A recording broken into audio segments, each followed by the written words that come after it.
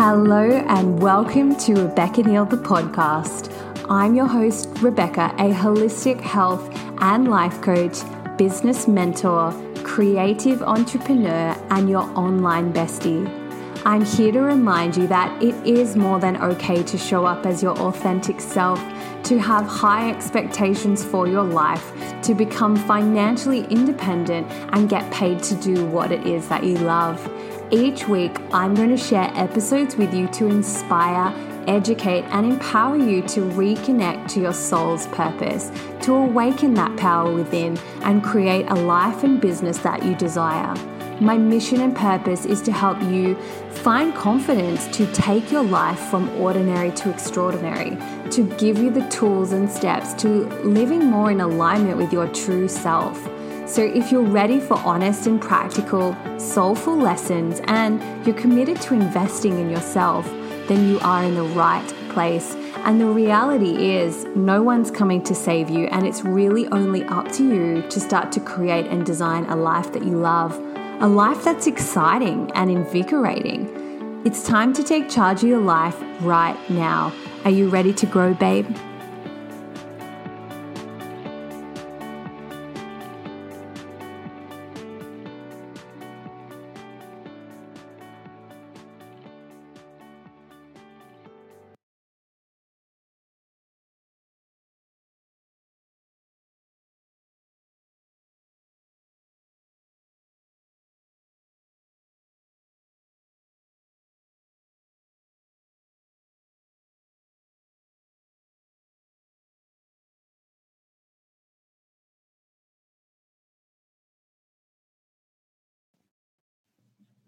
Hey guys, welcome back to Rebecca Neal, the podcast. Today we have Ben on the show with us, someone that I admire who has a lot of depth, and I was really excited about having him on the show because we've previously had some great conversations around many different topics. So very excited to have you here today, Ben. Welcome to the show.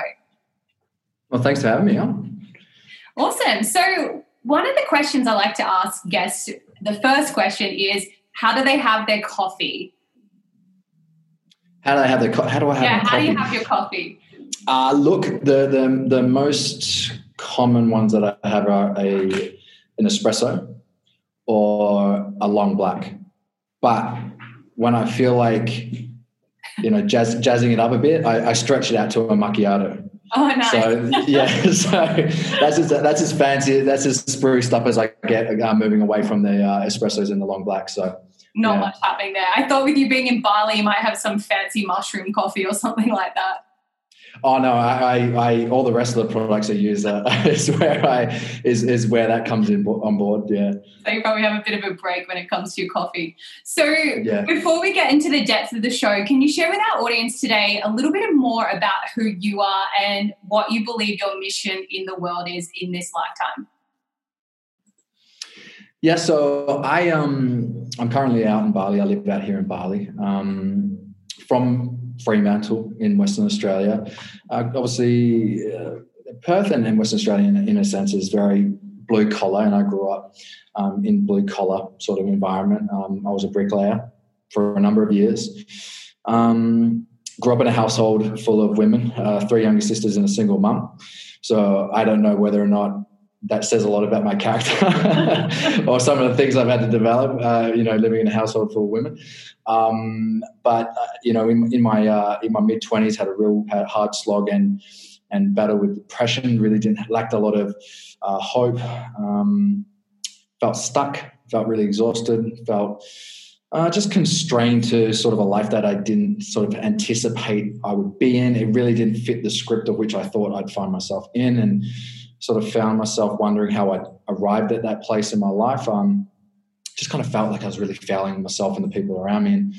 And, low self-worth, low self-esteem, not happy in my body, which kind of led me into health and wellness as the one thing that kind of was my shining light, or that sort of avenue of gaining some sort of resemblance of self-worth, was through health and fitness. And that's what, really kind of kept me sort of in touch with any sort of sense of self-worth.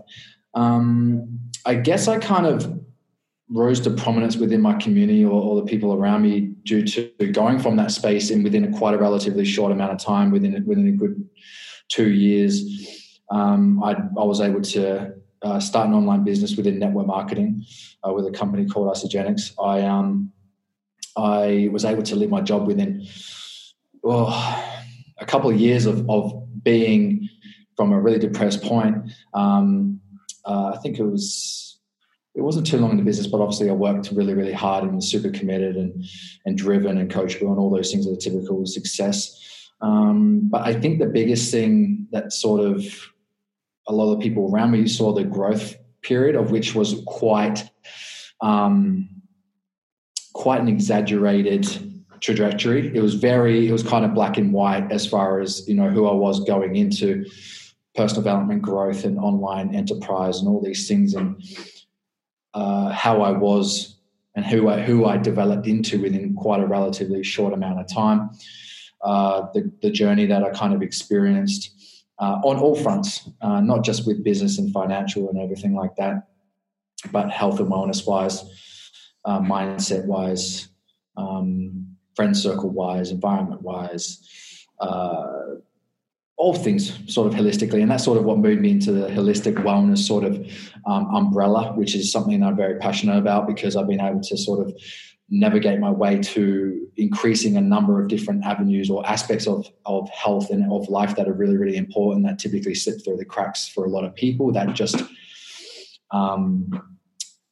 focus on the quantifiable and don't pay respect to a lot of things that require a lot of self-reflection. So, through my growth journey, myself and my sister were able to retire our mother from her 38-year teaching career. I've been able to travel the world for the last 7 years, training and speaking to people around the world on a number of different things. And it's kind of sort of like what we hear.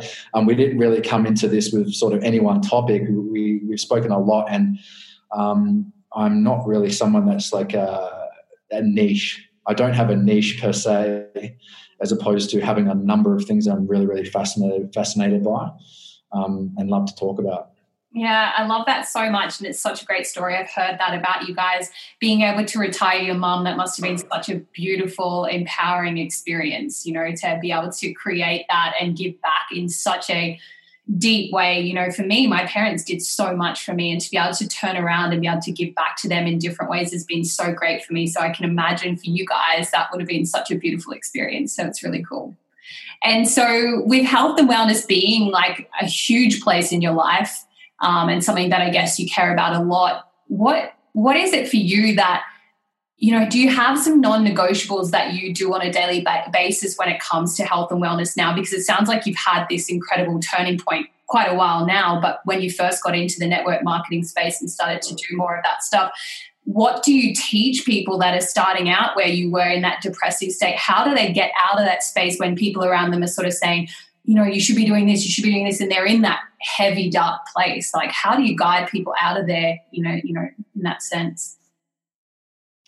Well, I think the big thing to sort of reference is that when people find themselves in the position, and they typically sort of hear my past experiences and console in me, and that's fantastic to be able to have that sort of normality around it sort of created through the fact that we share common experiences. I always recommend people to seek professional help. With so much of what I talk about, it's purely just experiences, what helped me and what progressed me, and some of the little tidbits and tools that I learned along the way to be able to help me navigate out of that space. But it's in a culmination of so many different things. Right. I think at that point in time with where I was at personally, I really lacked, I lacked a lot of purpose. I felt like, asking why am I here? What's the point of my existence?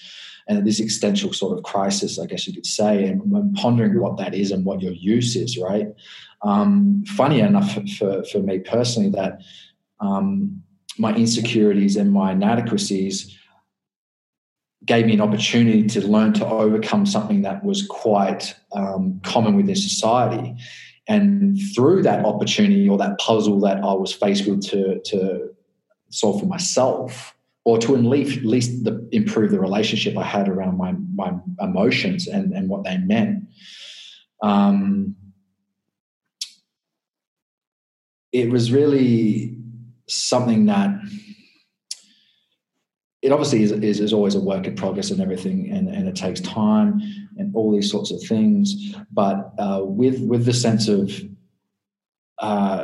gaining of tools, in a sense, being able to stifle circular ruminating narratives, because a lot of times people reaffirm this narrative and it's very circular in the way that it works, and it's never broken because we think we've taken everything into consideration or exhausted all possibilities, and it's rarely the case. We've exhausted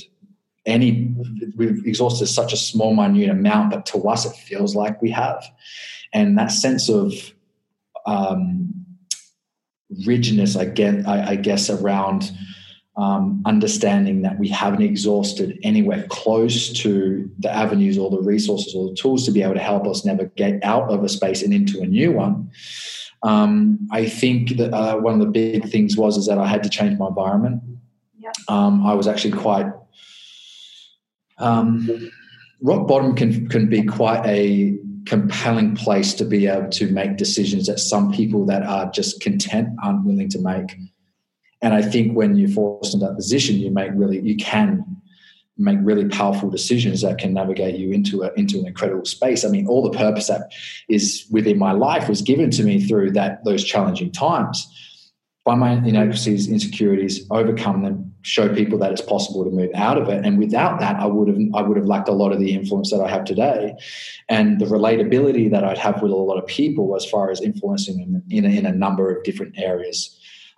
Whether it comes to mindset, or whether it comes to health and wellness, or whether it comes to business, or just simple social ideologies that I think navigate their life in a more meaningful way. Obviously, understanding values and being able to understand them are paramount to be able to make good decisions in life. And just keep focusing on my potential and what I could possibly create in the long term, and having healthy expectations around that. I think, environment is an important thing, very important thing. And not being afraid to sort of reach out and be okay with just gaining more information. A lot of people sort of seek it as like, getting help is like, well, we're just gathering more information and more perspective to go and create a more broader option as far as a narrative, instead of a very rigid script that is very hard to sort of play towards every single time. And when we deviate away from that, we feel like we're off path and off purpose, and that can feel really tough sometimes. So. Yeah, I think with great challenge comes great growth, right? And I think the more that we are put in those challenging positions, the more we can come out the back of that to help others. And it sounds like that's what's happened for you. I know for me personally, I'm a much better coach because I've experienced depression, because I've been in the dark places, because I've had challenging relationships and all the things that can knock people down or keep them in that victim mentality or that space of, why is this happening to me all the time? Instead of, flipping that and looking at the lessons and the greatness that can come off the back of these times as well. And so for you, do you feel like once you sort of move through that and health and wellness is a major priority for you, do you have a spiritual practice as well? Like, is spirituality important to you? Because I know being an alpha male or a masculine or in this world, it's definitely shifting for sure. Do you feel like you've been able to create a spiritual practice for yourself? Is that something that you're in tune with? And how can people start to dive into that if they feel like the alpha male that's like, oh, I can't go there, that's too woo-woo for me? Like, it's starting to I feel like I'm making any sense here. I feel like with the consciousness changing right now, that people are definitely opening up more to the spiritual world. And I feel there's still a lot of masculine men and alpha males out there who are still a bit like, oh, this is not for me. Do you have a spiritual practice, and how did that begin, if so? Oh, well, I mean, again, I think everyone everyone has a spiritual journey, regardless of sort of how much you identify with it. I think there's people that identify with their spiritual journey more than some other people do, but that doesn't necessarily mean they're on more of a spiritual journey than anyone else. It means that they like to pay more attention to it, and they like to sort of be able to navigate through it in more conscious sort of manner. Doesn't mean that, sort of people that wouldn't identify with it aren't having that same experience. The way it plays out maybe a little bit differently. For someone like me, when I first got into self-development, I think I was very much like a lot of people. You start to get into like Abraham Hicks and Eckhart Tolle, however you want to pronounce it. And you start to hear all this new dialogue and these words and these things. And you're typically someone that maybe hasn't trusted your ability to make good decisions in the past, which is a lot of what happens with people that enter the spirituality sort of world, is the fact that they're looking for answers. They've experienced some stuff in their life, and they don't trust themselves a lot of the time to make good decisions because of how they feel like what has led them to have to search for the answers. They don't trust their ability to do that. And I think there's a period of time in the beginning when people delve into it, is that they start to learn new things. They start to learn new jargon and start to learn new ideologies and ways of life. And if they've entered into it with a sense of shame of less than humanness, a lot of times it can then be propelled, and the shame can sort of manifest itself in a more than humanist sort of way, where you get very grandiose in your theologies, pretty much when you've only just learnt them, and then it makes you sort of more grander than anyone else, or more spiritual, or more conscious, or all those things. And you do see that. So I'm curious around learning about myself first and foremost. It's in the traditional sense of what we typically sort of hear about it, with spirituality being religion, or sort of spirituality in a sense of, I know people don't like to term it New Age spirituality, but of the likes of people that you'd see in like Ubud, perhaps. I've delved into a lot of the same things, but I just haven't felt the need to hitch my identity up against it, which I think a lot of times is sort of counterintuitive to a lot of what the teachings sort of promote, right? I think you get to a point in your spiritual journey where you no longer care to hold yourself at this exceedingly high conscious standard where you strip yourself of being able to live a full human experience. And I think once you've arrived at that, you see you being negative as just as spiritual as you being super positive, right? And you doing this and living this and experiencing this and saying this and that and another, you become more freer when you're someone who practices spirituality, or practices self-awareness, or practices consciousness, as opposed to someone that identifies as being conscious or being self-aware or being spiritual.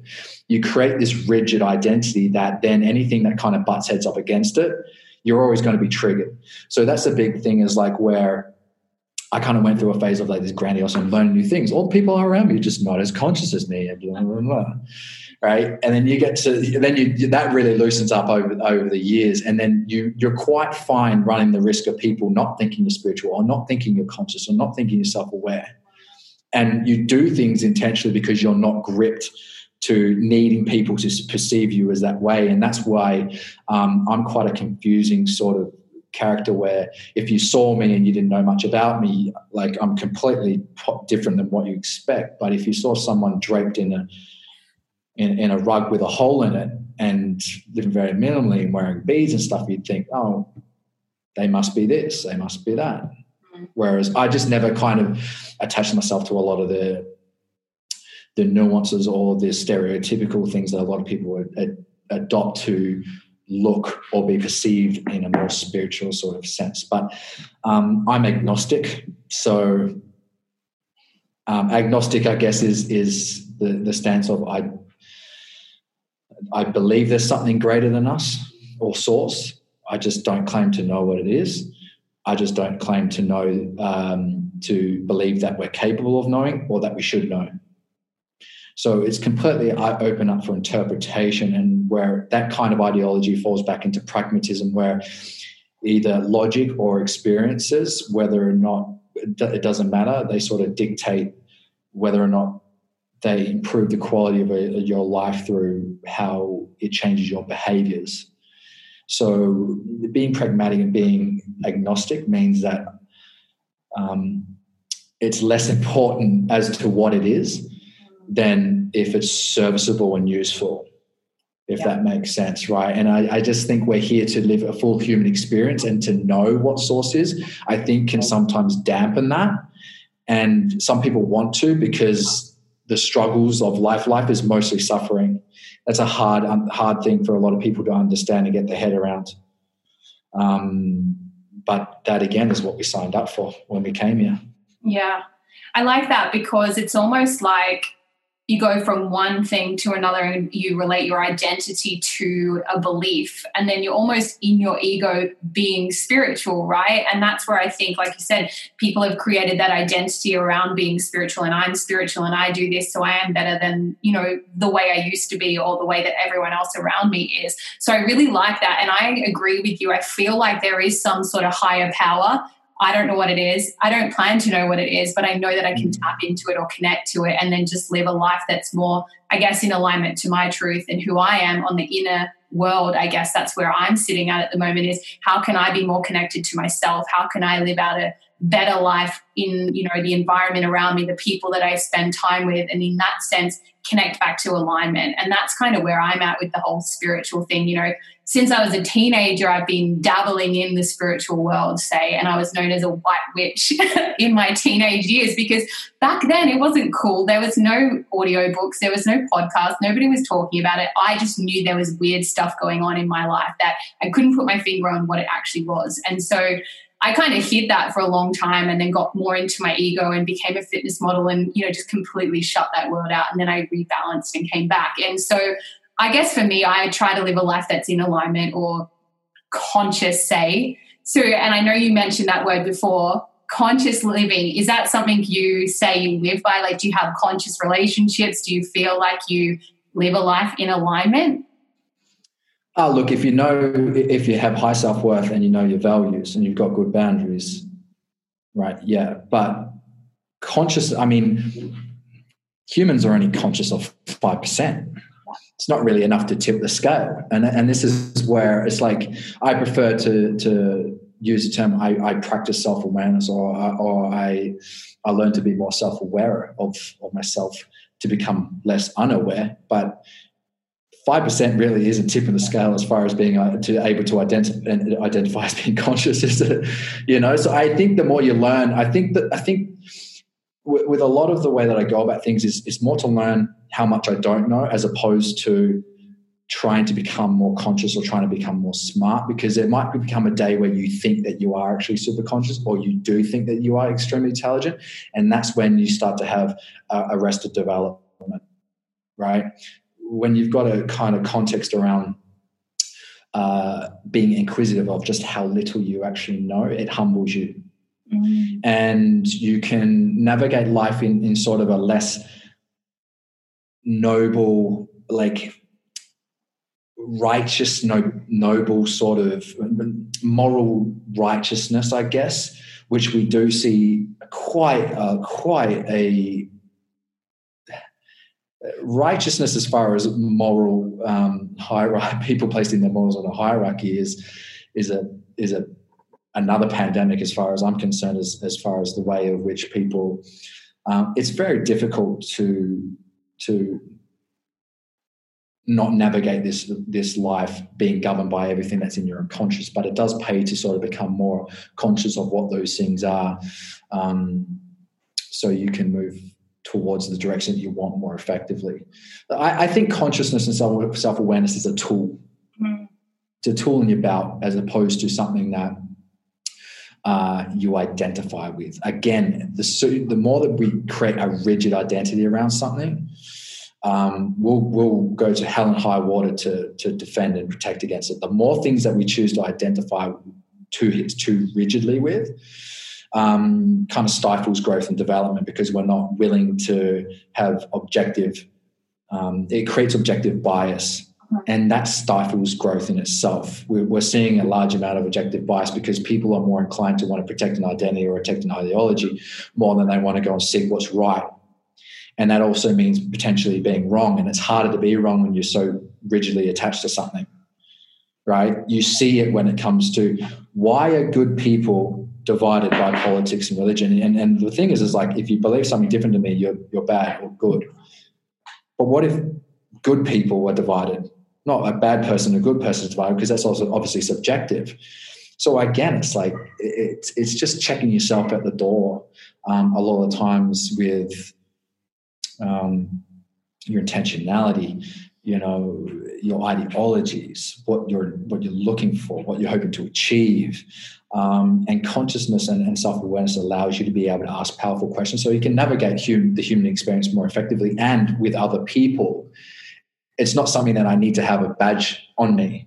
Yeah. Because then the threat is, and this is what a lot of people do, especially a lot of coaches, is that they want people, that their whole business and their branding is hitched up on the fact that I need you to put me on a pedestal so that I'm more grandiose and more knowledgeable than you, because that's what's going to make you want to buy into my business. Me being seen as just simply human is not a good thing for business, right? But what that ultimately does is it puts people place themselves in this lofty, high standard of the human experience that they can never be able to reach, right?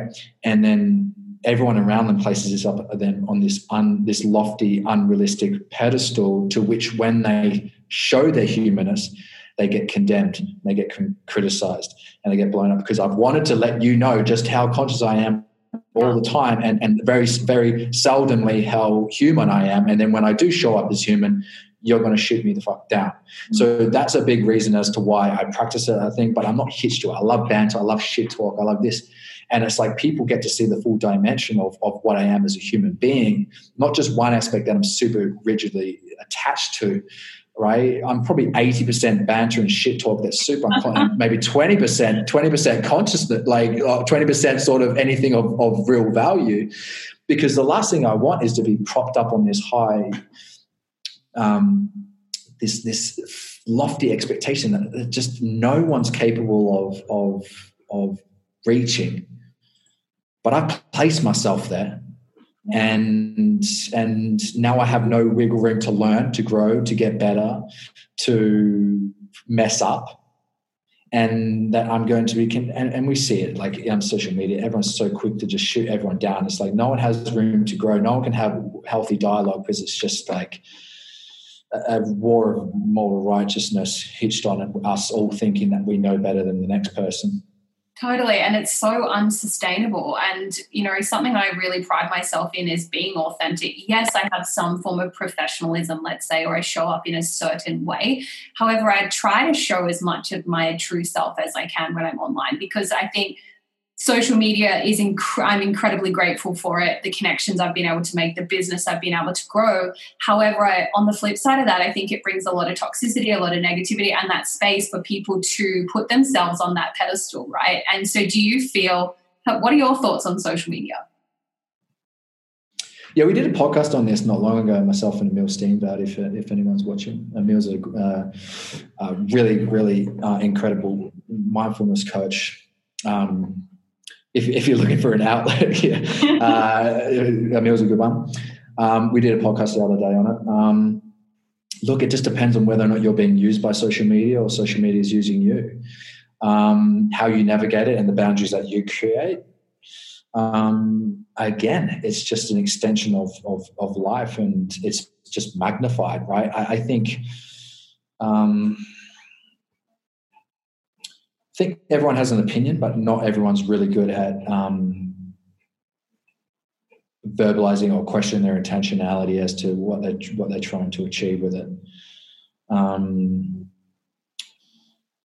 I think people have a hard time with people disagreeing with them, and that's not a problem. Like the way that society progresses is people having differences of opinion. So I just don't think a lot of people engage in a healthy way their differences of opinion. And it's so easy for a lot of people to get dragged into it, right? Because it's so easy to just flippantly say shit back to someone and throw rocks from like you can throw rocks from over the fence and you can shoot from a distance, right? And everyone's just so safe in their little home being keyboard warriors and being able to fling out their opinions, but having very little methodology as far as actually wanting to influence people.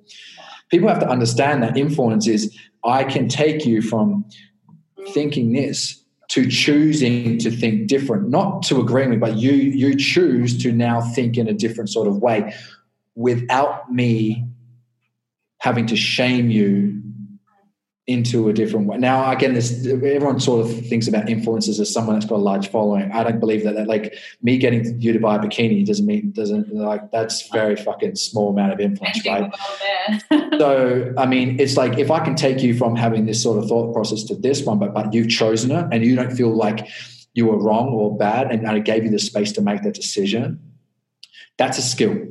And that's a skill that a majority simply don't have, because when they enter into the social or online world is that they most of the intention is to be right, and that shows up in their methodology of which they display their opinions, right? So there's only I have my rules for myself as far as how I engage in other people's discussions or online, and I think they're useful for me to check myself at the door. I think they'd be useful for a lot of people to be able to check themselves at the door.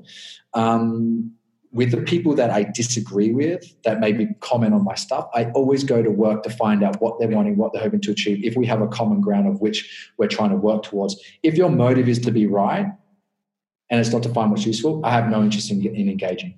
Yeah. I think I've seen you share that stuff online actually about different people having something to say and just wanting to be right. I think it was you posted something about it once. And I think there's a lot of people on there just wanting to have a say, like having their keyboard warrior moment, let's say, and they don't actually know what they're talking about half the time. And I think it's a great platform. Like I said, I'm incredibly grateful for it, but it brings out so much. And I always relate it back to money. Money makes you more of the person you are. I feel like social media also makes you more of the person that you are, and it brings out of you or gives you a place to be heightened by what it is that you or who you are as a person. And it's kind of a sad place to be, I think, when people feel that need to sort of say things that are unnecessary to others. Oh, I mean, yeah, it's just there's so many aspects of social media, and again, obviously, we work within a space of which is sort of, I guess, it's considered personal development growth in a number of areas.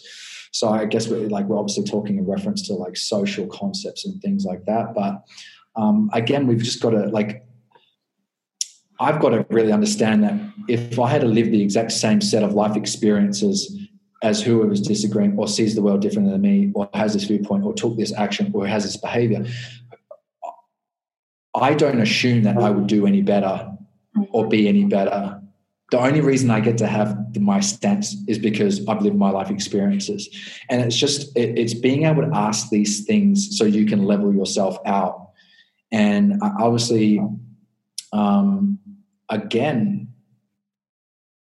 I'm always more concerned about people's methodology of expressing their beliefs than I am about their actual belief. Right? The methodology says a lot more than what their actual belief is. Values unite people, beliefs typically separate. So a lot of times we found a lot of common ground with what people actually want values-wise. They're not too dissimilar. The way that of which they think they're going to both obtain it is what is the massive divider, right? We do see sort of people being able to play out a version of themselves that they like better online. I guess a sort of a self-discrepancy.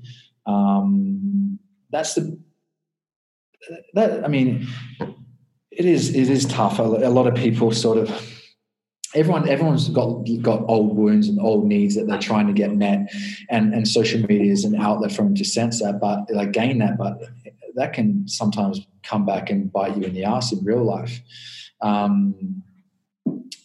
and sort of corrupt your psyche as to the way that you view yourself within the traditional world as opposed to on social media.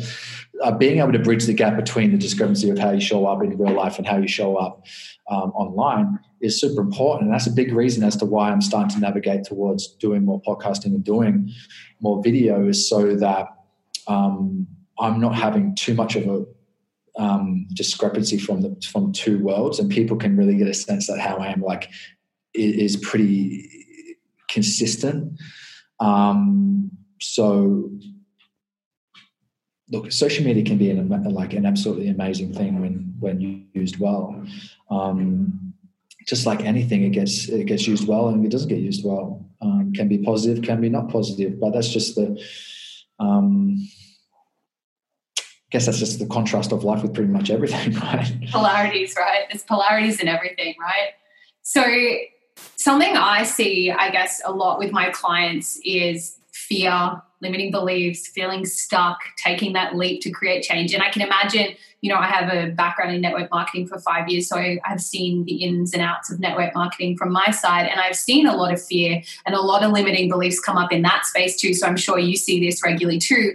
And creating change for people can be super scary because comfort is obviously a better place for a lot of people, or they feel a lot better in that space, right? So I truly believe mindset is everything, and that links back to all these feelings of feeling stuck, limiting beliefs and blockages and all that sort of thing. And like you shared in your 20s, or when you were in your 20s when you felt those insecurities and self-worth stuff, what's your advice for people who, I guess, that you may see, or people listening today that are struggling with fear around taking that next step, into success, into life, but also in business? Look, I mean, it boils down to, again, it all comes back to sort of the identification and the ego. I mean, the ego's job is ultimately to protect us. It's kind of like, it's sort of like a parking inspector. Like it's frustrating, but they're just doing their job. Yeah. Right. That's a good right. So having a good relationship around that and understanding sort of like without an ego, we'd be dead. You wouldn't be able to identify with yourself, and you'd have no fear and threat. So to some extent, we need it, and it's super, super beneficial. Its job is to purely keep us safe. That's its job. That's always going to be its job. The other thing that everyone has to understand is that our emotions are not in service of anything else other than our survival and reproduction. People have this thinking that, my emotions should support me in my goals. Your emotions, they only give a fuck about survival and reproduction. Why is it so difficult for people to be able to move out of it? Because that's what we're combating against. That's what we're fighting against, right? So I kind of think of it as like fear is a loss of self, a loss of sense of self. And typically it breaks down into physical or identity. Physical is quite simple. Don't jump off the cliff. Don't go near that bear, right? Don't drink that poison. On the other hand, identity, because there's so much of it unconscious, those things that threaten the way in which we see ourselves now, we form this identity. It's been good to get us to a point where we're at right now. It's been very serviceable in allowing us to survive right now. It's done its job. And because it trusts itself to do its job well, because the proof is we're still here, it'll fight tooth and nail to be able to go and maintain that. And the more that we go and do things that question the way that we view ourselves, that will make us question to the degree of how well I feel like I know myself when I start to take actions that are not reflective of how I've shown up in the past, right? So I think fear is one of those things can actually be really, really, very, very useful. So again, the quality of our life is dependent on the quality of the questions that we ask ourselves, right? Most people's real fears will actually get them to do more than they actually thought humanly possible. People's false fears will actually stifle them. All right. So now if I was to hypothetically say that I was about to walk on stage, speaking in front of people is a very daunting thing for the majority. They're actually more fearful of death itself than actually go, right? Because some people are less scared of identity deaths than they are of actual physical deaths. And that's the depth of how far it runs. But let's say I'm about to go on stage and I'm saying to myself, people are going to hate you. People are going to think you're this. This is going to ruin your career. This is your defining moment. If this doesn't go well, no one's going to, this is right. And you start to create, again, this narrative, and that starts to build esteem. And it's like, but people's real fears will actually get them to take the action and take the step forward. You know, like, do you want to live a life of mediocrity? Mm. And like, I'd say things to myself like, do you want your nephews and niece to see you living your life in a passive way, or are they going to talk about their uncle in a way where he navigated life in a very intentional way? That fear of having them see me be passive horrifies me more than what the fuck I give a fuck about. Yeah. Right?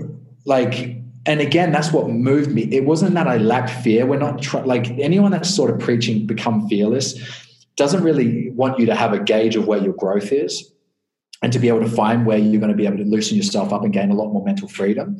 Again, the real main way of kind of moving through that is exposure therapy. Yeah. Exposure, right? When I learned how to go from low self-worth, can't talk to one person, to speaking in front of thousands of people with next to no preparation, right? Walking behind backstage, people are going, like, people nervous, pacing up and down. I'm sitting there chatting, walk up, go up, do my thing, go off. But what they didn't see was the thousands or hundreds or thousands of times where I just stepped into it and I asked myself questions to navigate myself into that. And again, it wasn't so much hitched on the outcome. I think a lot of people have this positive and negative reaffirming that they've got, whereas like their self-worth and the outcome that they desire is hitched on what comes after the action of which they take. And this comes back to when people are very clear at developing a vision board for what they want, but they're not very good at developing a vision board for who holds it. Now, when you create a vision board for who holds it, you come up with a whole list of things that they do that you don't, right? And then it's like the outcome has to be hitched on your willingness of being able to be who holds it and do what they say they're going to do, right? So your self-worth comes in. I love the fact that I actually just took that action, and that took me a step closer to a version of myself that can hold the life that I want. And whatever comes afterwards, I can't control. The more that we put our self-worth in the things that we cannot control, it's like putting eggs on a rocking horse instead of on a table, right? We have to put all our self-worth in the things that no one can give us validation for. It has to all be the validation of the fact that I took an action that took me a step closer to being the person that has these sorts of traits or these sorts of values. And I took that opportunity. The same thing happened when I met my now girlfriend. Sat at a cafe, she's at the other end of the cafe. Middle of the day, not a drop of alcohol, no Dutch courage. Sat there looking over at her. Oh, I think I've met her briefly before. Like, oh, she's cute. So that starts to play up in your head. Oh, I should go say hello. First initial thought, go say hello. Then, no. Got her headphones in, working away, not busy. Like probably socially, I gave up my social awareness of kind of perceiving that someone didn't want to be spoken to, which was probably accurate, for breaking free of worrying about sort of an outcome, right? So I'd say, doesn't live here, probably not here for long. All these things that sort of support not doing it. So they're starting to gain weight as to why I shouldn't do it. And then I started to go, okay, well, you're good at doing that. Well, let's navigate and see what's really, are you just afraid? Are you afraid of rejection? Are you really right? Is this an opportunity for you to go and break that? Does Ideal Ben, or the version of yourself that holds more, capable of doing that? Is the outcome simply the fact that you can actually go and do it, and that's what's going to make you love yourself more? Then I went and did it, said hello, 10-minute chat. I survived. I went back, sat down.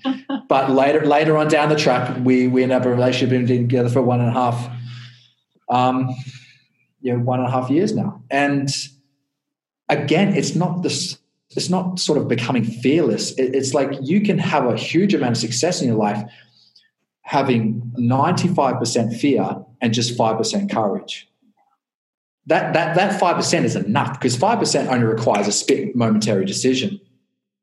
That's all. It doesn't need a massive build. It only needs this.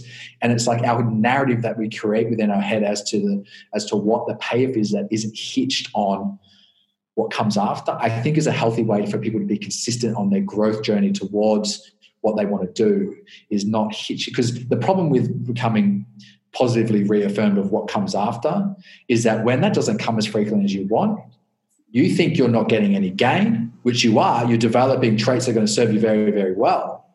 You stop doing it. And that's the real threat.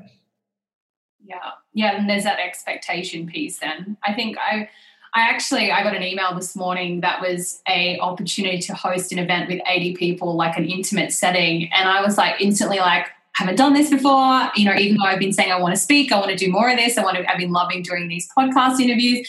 I want to host an event. And then it came through in my email, and instantly the fear and the inner mean girl starts going, and, you're rattling off, like you just shared, all those thoughts. And I was like, you know what? Say yes and figure it out later. And that's what I did. So it's now like I've got to find that courage around the nervousness, or like you said, the 95% fear, and step into that, because the growth that's going to come from that is worth everything to me, And I think I try to put myself in positions where I can grow and I can expand and I can feel fear, but, feel that accomplishment at the end, which is really powerful. So I love that story too on your girlfriend. I wanted to ask you about that. Can you tell us more? Because I know you've mentioned, I may get it wrong, but you were single for like 7 or 8 years prior to that. Is that right?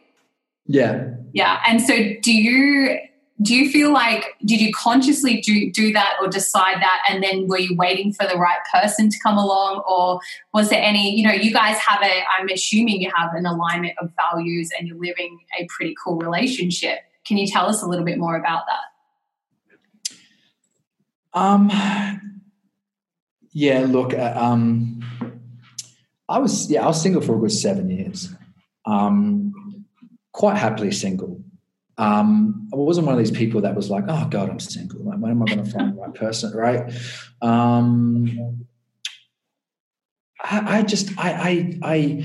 We met, and I didn't have a requirement for it to be anything. It played out how it was going to play out. Along the way, I met a lot of fantastic people, but I knew my values and I knew what I wanted, and I was just unwilling to sacrifice any on that at the fear of like aging or this or that or blah blah the other or whatever, right? Now, I mean, when I met Pelle, I didn't have this, oh, this is going to be it. And this is what a lot of people do. It's like, I think when people do that, it's not that they like or love the person, it's like and love what they represent. Yeah. And that role could be played up at just about anyone. And for me, it wasn't about someone just fulfilling a role and what I needed them to be for me. We 7 years, I met a lot of people, and I get fantastic people, and it's just like maybe one or two things really, really just didn't click, and that's no blight. I mean, again, like in the dating world, a lot of people kind of, oh, well, we didn't work out. Oh, that's a blight on me. It's like when you understand people's wounds, what they're working through, their history, what unconsciously triggers them, all these things, and you understand that all the different values and the different hierarchies of values that could possibly be the case. Oh, my screen's just changed for a second. I know, that just changed to green. Hopefully that goes back. But Fine. Oh, there we go. Kind of go back. Do you understand that finding someone that really fits in reality is like finding a needle in a haystack. I believe good 95% of people in the world are with wound mates, not soul mates. I think it's probably even more than that. And the funny thing is a lot of people listening go, well, not me. Mine's soulmate, soul relationship. It's like, it's like the 95% probably saying that, right? So I think I just knew to be able to differentiate. And when you're so unattached to anything being what it's not meant to be, you're quite fine with just allowing things to play out. It just played out how it played out. It just developed into what it developed. You know, I'm really, really happy in my relationship. Obviously, a lot of challenges. When you're single for 7 years, it's very easy to develop in some instances, not all instances of intimacy, some real challenges when it comes to that due to conditioning. So yeah, it's providing a lot of different challenges, but ones that I'm happy to sort of work towards. This is gone. So, because relationships are our greatest assignments and teachers in some sense, and I know a lot of people ask me about relationships, and it's not really my forte.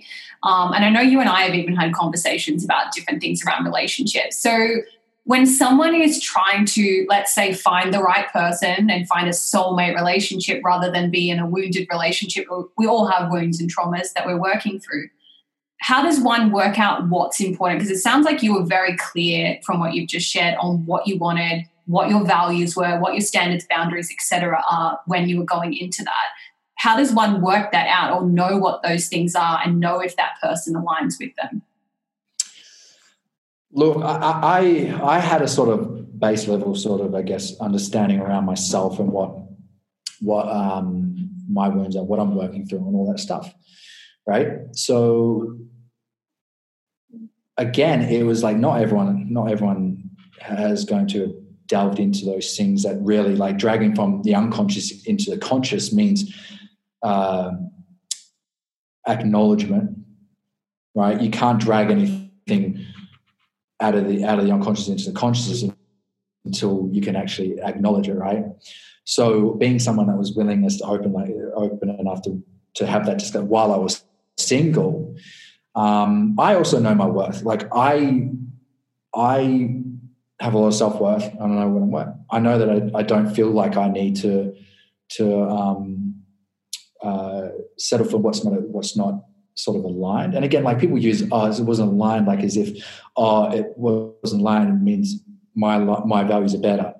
Mm. Right? No, it just didn't fit. And that doesn't diminish anyone prior. But again, some people just aren't ready to meet you. If you're someone that gets on the front foot with your stuff and you talk about it, that can be kind of daunting to a lot of people if they're not ready to as well, because they'll feel like they're required to do that at the same extent you are. And for a lot of people, they're not at that point yet ready to do that, which is fine. Everyone's got their time, right? I was very open with my stuff leading into things. And obviously Paola was really sort of receptive and appreciative of having that dialogue. Now, you will not go into a relationship with anyone that has no baggage. It's not possible. But having a willingness to unpack it together is the big thing. Now, we valued a lot of things, and it's not that we don't have our differences. It's just the way that we're able to navigate it and communicate, obviously, was a big variable. So I think the work of being able to differentiate between the two is the work that you do prior to that or during it for yourself. Whether or not you're finding soulmates or woundmate is going to depend on whether or not you are aware of the needs that you're trying to get met unconsciously or consciously. Right, and whether or not they're just simply plugging a hole, or and there might be someone could be. There's people that you're right for them, and they're just not right for you. You're going to experience that as well, right? some people I might have been right for them, and I just wasn't right for, like, it wasn't back the other way. And again, I think, you know, media, I think back in the day, relationships were purely confined to just prospering financially, land rights wise, and having a family to continue on with. It was like very less. It was a lot less about love and the romance and everything like that. And then with media and movies and songs, they really knew that they could play into that with creating lack and making relationships need to look a certain way and create this ideology around it. It's only been taken on within the last century. And I think a lot of what that's done has placed a huge amount of pressure on people needing their relationships to be more for them than what they're meant to be. Like, people have this thing where it's like, my partner's my best friend, business partner, confidant, psychologist, cleaner, this and that and the other. And it's like, when they're not able to show up in every aspect of what that, they're going to fail almost every single time. And that's it. Like, obviously, not being in a place where you don't need your partner to be your every. Like, I when people say, you're my everything, you're my world, I don't know what I'd do without you, I'm telling you right now, that to me is not love. That's dependency. And that's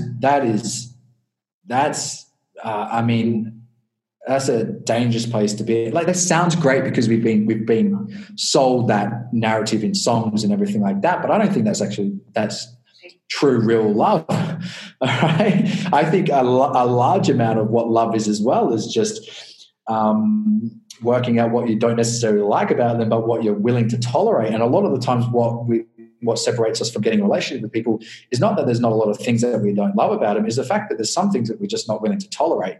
And for me, that was a big part of it. Was there was a lot of things I loved about a lot of people, but there were some things that were just a breach of my boundaries, and it was up to my level of self-worth to be able to differentiate between that.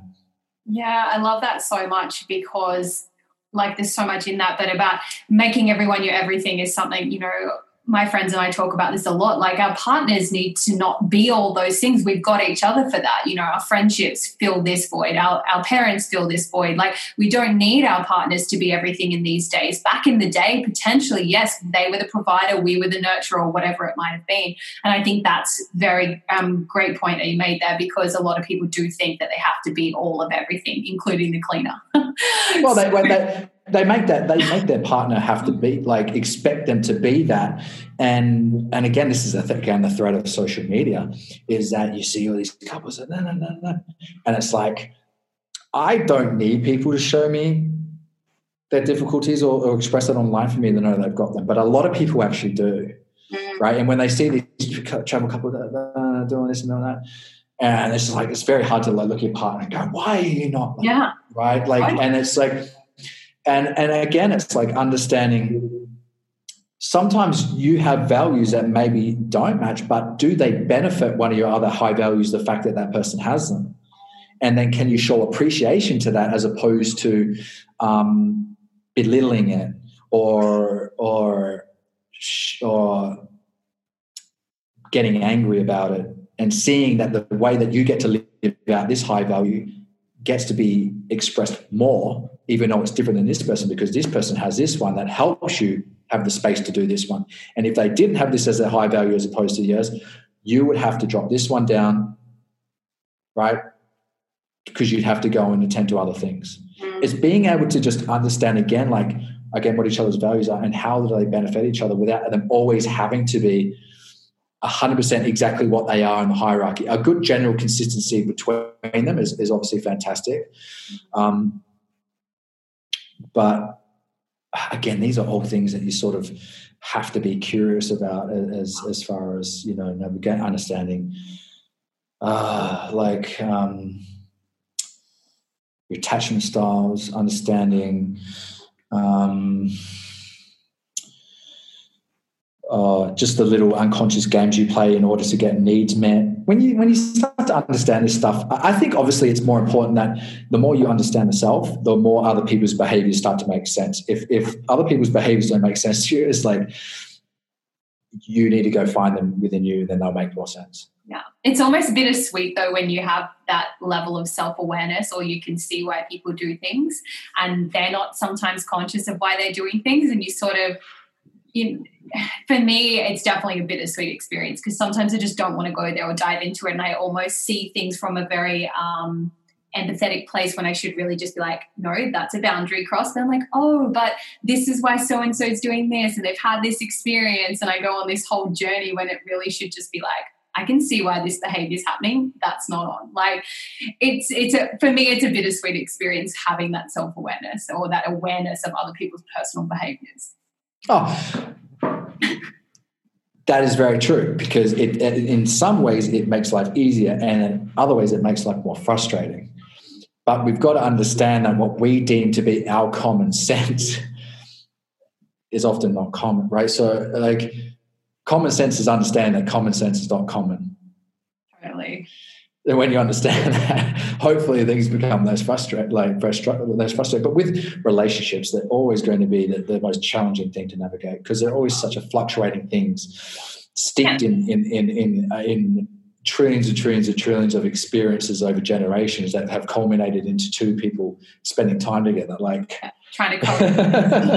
Yeah. Very challenging. So I'm conscious of your time. I don't want to keep you much longer, but I know you're a very curious person and you're always getting into and learning and growing and all these things. What are you currently curious about at the moment?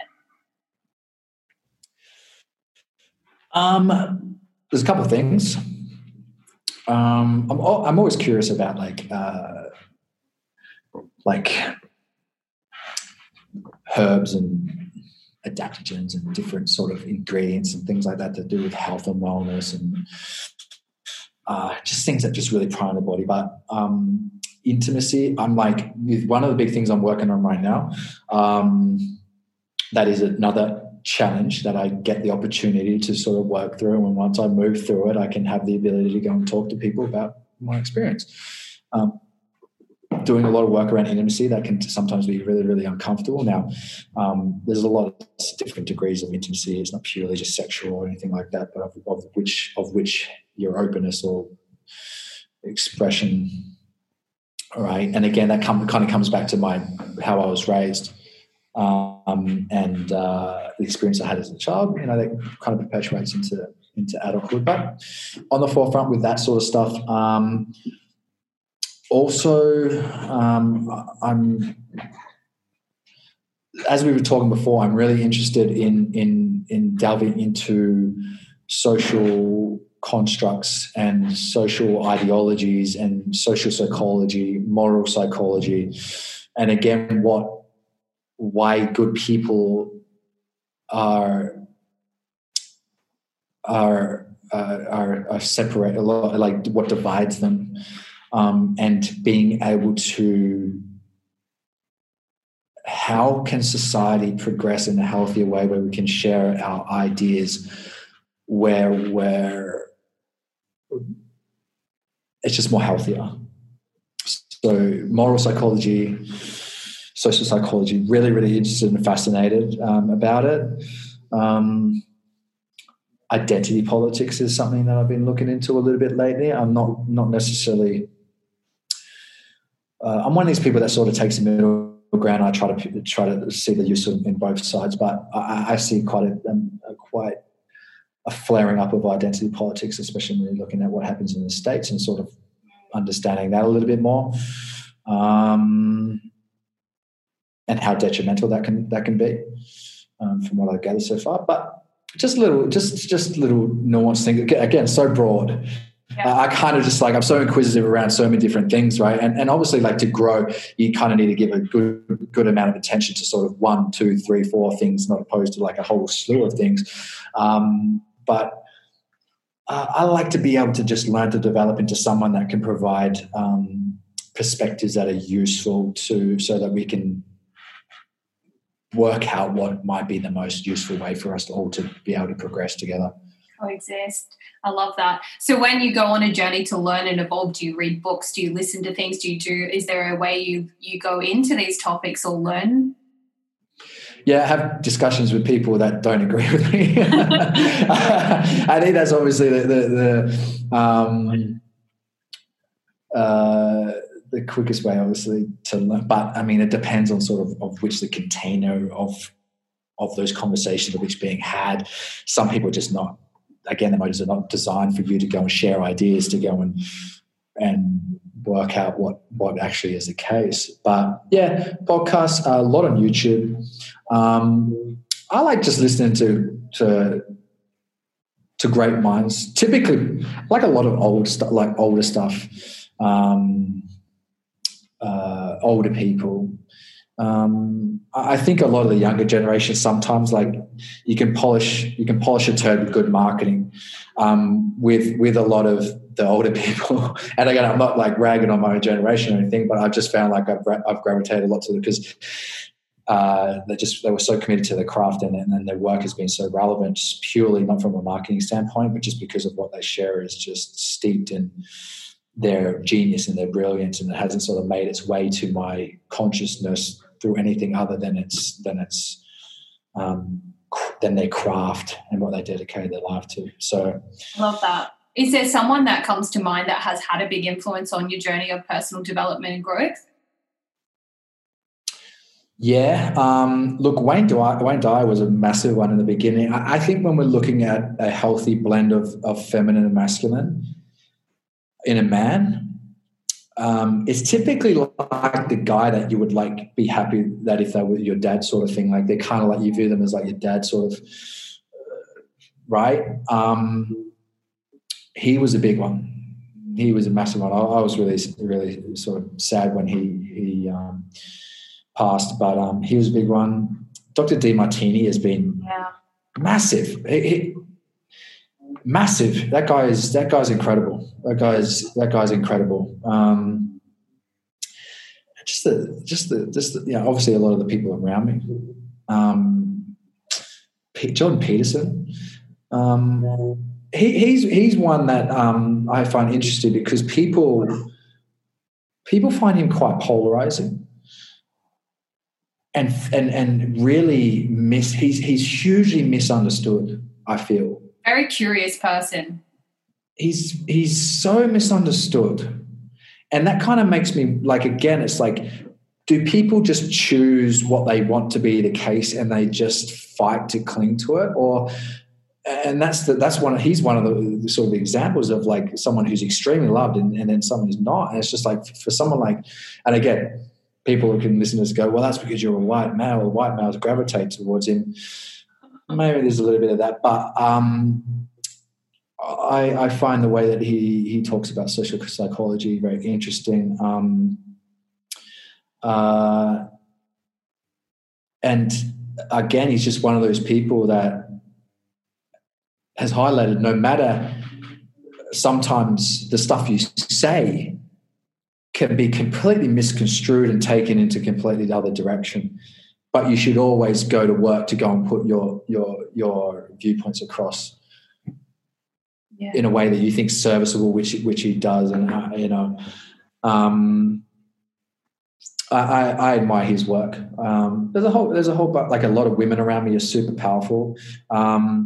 Got a lot of really strong, powerful women that are really, really successful that I really value, as far as the way that not only the way that they think, but the way of which they deliver their thoughts. That is something I really look at a lot more than anything else, is the methodology of the way that people look to go about how they go about things. And that's sort of underlying a lot of times, and that misses for a lot of people.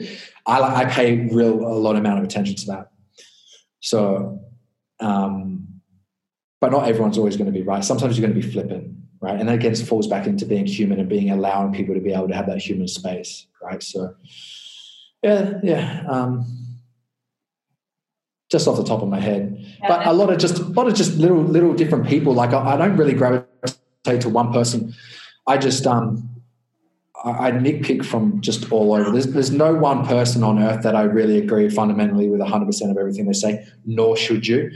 And nor should you throw baby out with the bathwater, like if someone does. Yeah, I think it's about learning bits and pieces from everyone depending on what topic or what it is that you're diving into. I love so many of those people you shared, and I think people that are listening today should definitely look up John Demartini and Wayne Dwyer. Like, they are both incredible humans, and so you can learn a lot from that. So to wrap it up, is there one, let's say, if you could give your 17-year-old self some wisdom, what would that be and why?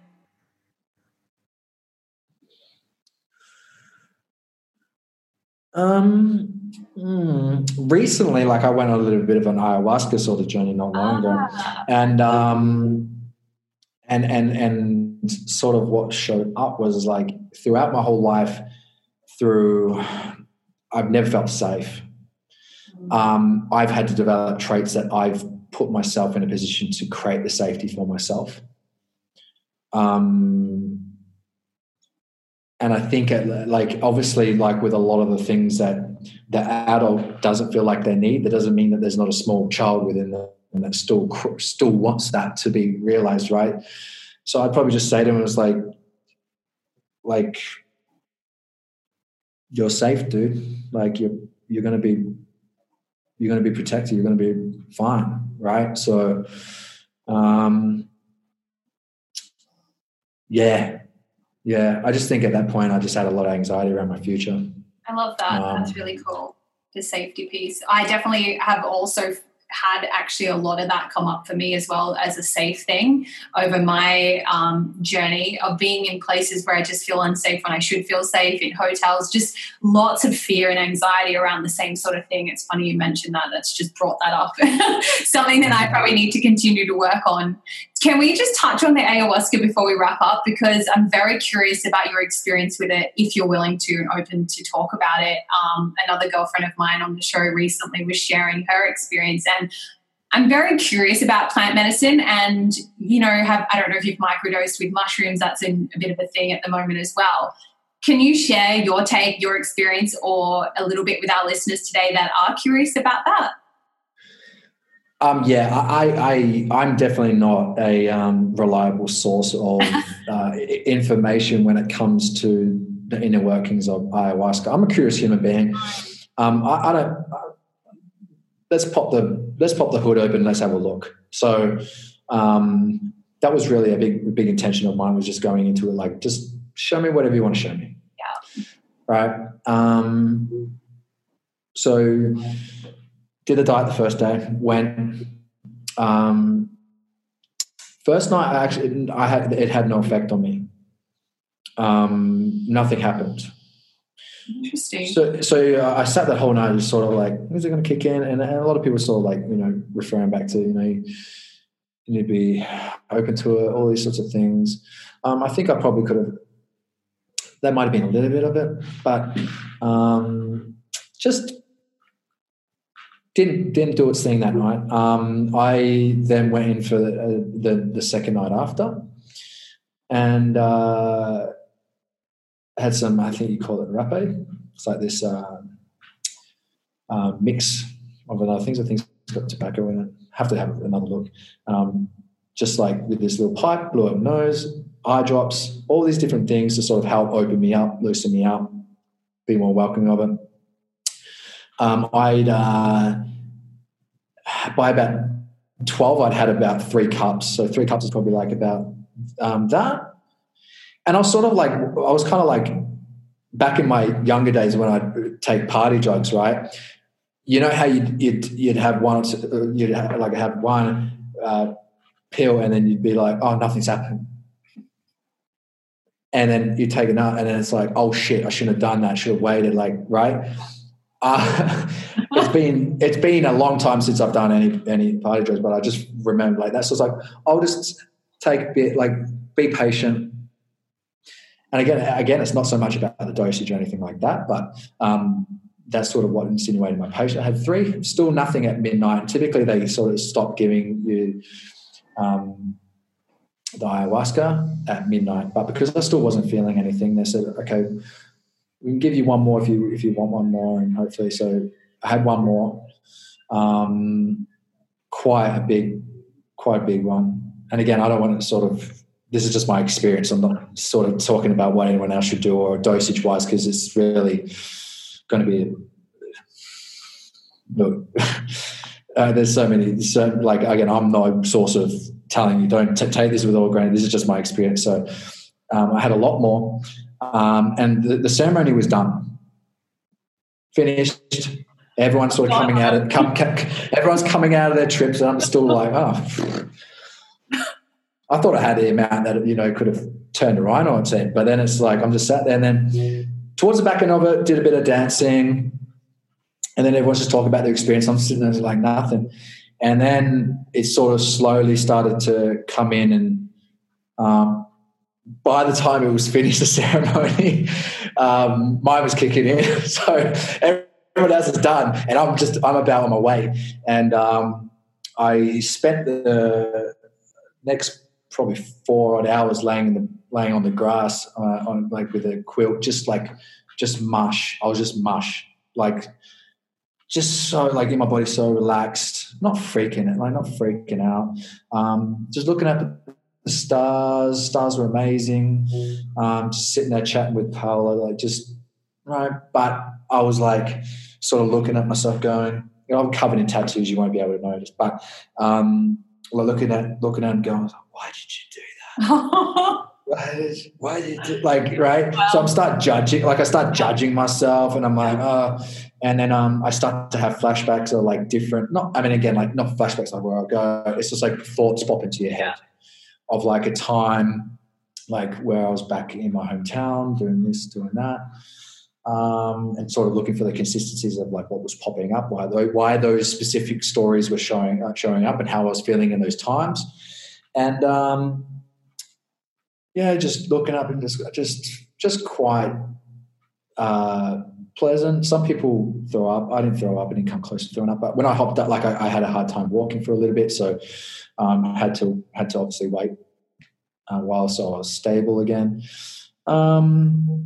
But yeah, I mean, that was my one experience. Again, I haven't done enough to be able to have to sort of use references of like, one time was this, one time was like that, because it can be so varied. Like the variables can, people that have had 50 experiences will tell you, look, I don't get the same one each and every time. So I don't want to pin my 2 experiences on what like the general consensus is of what you would experience. Again, kind of going into it with an expectation of what can kind of affect, I think, a bit of your accepting of allowing to do what it needs to do.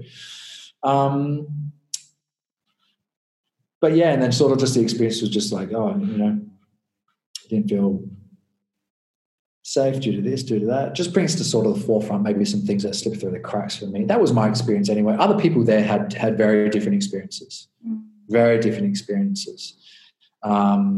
So, yeah, people say it gives you what you need, and that's probably accurate. Yeah, cool. Awesome. Thank you for sharing. Was that in Bali? It was, yeah. Yeah, cool. That's awesome. Well, is there anything else you would love to leave us with today that we haven't covered? No, I mean, I think we've talked about a lot of stuff. It's been enjoyable to talk about all these different things, right? So, hopefully, everyone tuning in finds some value in this, or at least, I think the big thing of which the place at which I talk about things is just to open up for people to think. It's not necessarily sharing ideas that I think are fundamentally correct. It's just being able to provide options. Yeah, it's or just extra information of which people can then conform and construct their thoughts or the ways that they view the world. And whether they dismiss them or take them on, I don't decide that for people. People decide that for themselves, and I just give what's been useful to me or ideologies that have worked for me. And again, I just really hope that people go to work to find they're useful more than going to try and find what's right. And I think when you kind of take that premise on, you become really sort of more curious and less clingy to what you want to be the case, as opposed to finding I love that. What's most useful. Yeah. So where can people find you online if they want to connect with you? I'm on Instagram, Ben James was taken. I was slow to the Instagram game, so it's __ Ben James _. You can find me on Facebook at Ben Kelly or Ben James Kelly, and I'm starting up a YouTube. Oh, awesome! One sort of like network marketing training and relevant stuff through that, and then the other one's all like my podcasting and other videos that I do that are sort of just a bit more broad. So you can find me Ben James or Ben Kelly on YouTube soon. That's awesome. Well, I look forward to seeing that. Well, thank you so much for being on the show today. It's been an absolute pleasure, and we have covered a load of things, so I'm sure people can take some golden nuggets from what we've shared today. Well, thank you so much again, and thanks for having me. Wow, if that didn't blow your mind, then I don't know what will. Ben has so much depth, and if you look at him on Instagram, you probably would be quick to judge and not even realize how much he has within him in his amazing heart, his amazing mind, his amazing soul. So I hope you enjoyed today's episode. Be sure to check his podcast out. It is now live since we did that guest interview a couple of weeks ago, and he is on YouTube. I cannot wait to hear what you think of today's episode. Please DM me, let me know all the thoughts, and I will see you for a solo episode next week.